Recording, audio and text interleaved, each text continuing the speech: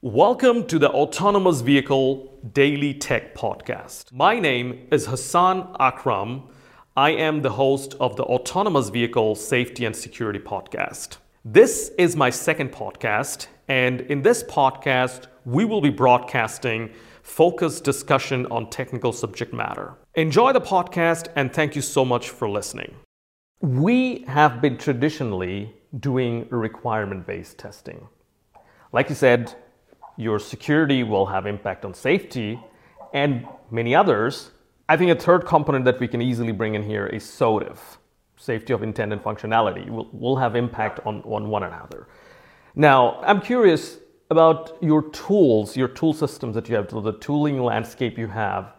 Do you have anything that deals with scenario-based testing?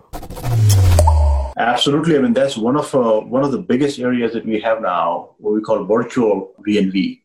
So the entire framework around having scenario-based testing, specifically for that reason that you mentioned. One of the challenge, I guess, like Elon Musk once said about, was how do you know what scenario you need to test, right? There's going to be enormous number of scenarios.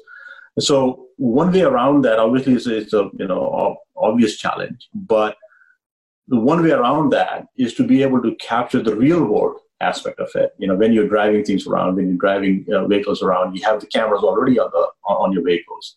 Be able to capture that data, and that real world example of when you are going on a freeway and all of a sudden a vehicle is merging, whether you slow down or you accelerate, those kind of scenarios are captured on the vehicle itself, and those real world scenarios now can be transposed into synthetic scenarios that you can actually test with and add a lot of noise factors to that same scenario. So one is to identify out of these real world scenarios, whether it be accident databases or real world camera feeds, and then be able to define as to which of these scenarios are critical to the algorithm that you're designing right now, right? The algorithms that you're defining or the software you're writing, which of these scenarios you really have to test out of the hundreds and thousands of them, right? So be able to do that intelligently. That's one aspect of it. The second aspect is, add noise factors, as I said, right? So same scenario. If you identify, let's say, these are the 100 or 200 or 400 scenarios that I'm going to test for my control algorithm that I'm making changes to, same 100 scenarios now can be tested for rain, for snow, for sleet, for slippery conditions. Same scenario, all these different aspects of noise, if you will, can be added to these scenarios and be tested.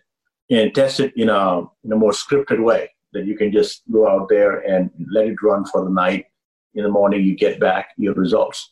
So that's one aspect of it. The other aspect is when you're actually doing what we call virtual hill. So virtual hill basically is you're driving, physical vehicle, you're driving on the test track, but the vehicle is thinking, because we superimpose the sensors with these scenarios, and the vehicle is thinking that it's in traffic. Somebody's crossing the road or something like that. The vehicle is thinking that, there's somebody in my way, and it has to stop automatically. So that's the testing you're doing, whether the emergency braking will work or not.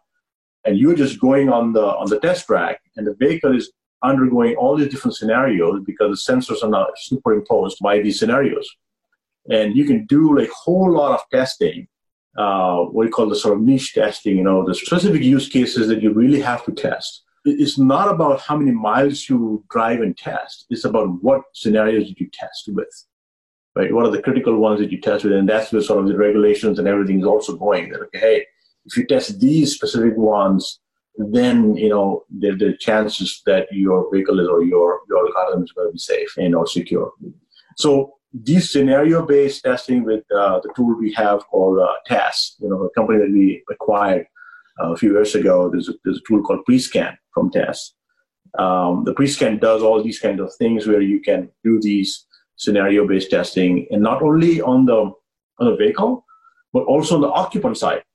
So not just the testing for the algorithms on the vehicle side. So how will you have actual models for the human anatomy? So people who are sitting in the car, how will they behave? How their bodies will behave when all of a sudden you're braking, how fast you're braking, how sudden you're braking, or how sudden you're swinging to kind of get away from a car that's merging in or something, right? So you're going to get thrown like this in the car. You can simulate that with now scenario-based testing in our tools. Be able to do that and sort of optimize this sort of human response within the vehicles as well, the human occupant responses to different algorithms. So be able to do all those kind of things in sort of virtual world is just fascinating to me, man. I couldn't have thought about that, just maybe, 5 years ago. And now all of a sudden we have all this technology, all this, computing power to actually do all these kind of things. Amazing. To see these tools come up, unbelievable.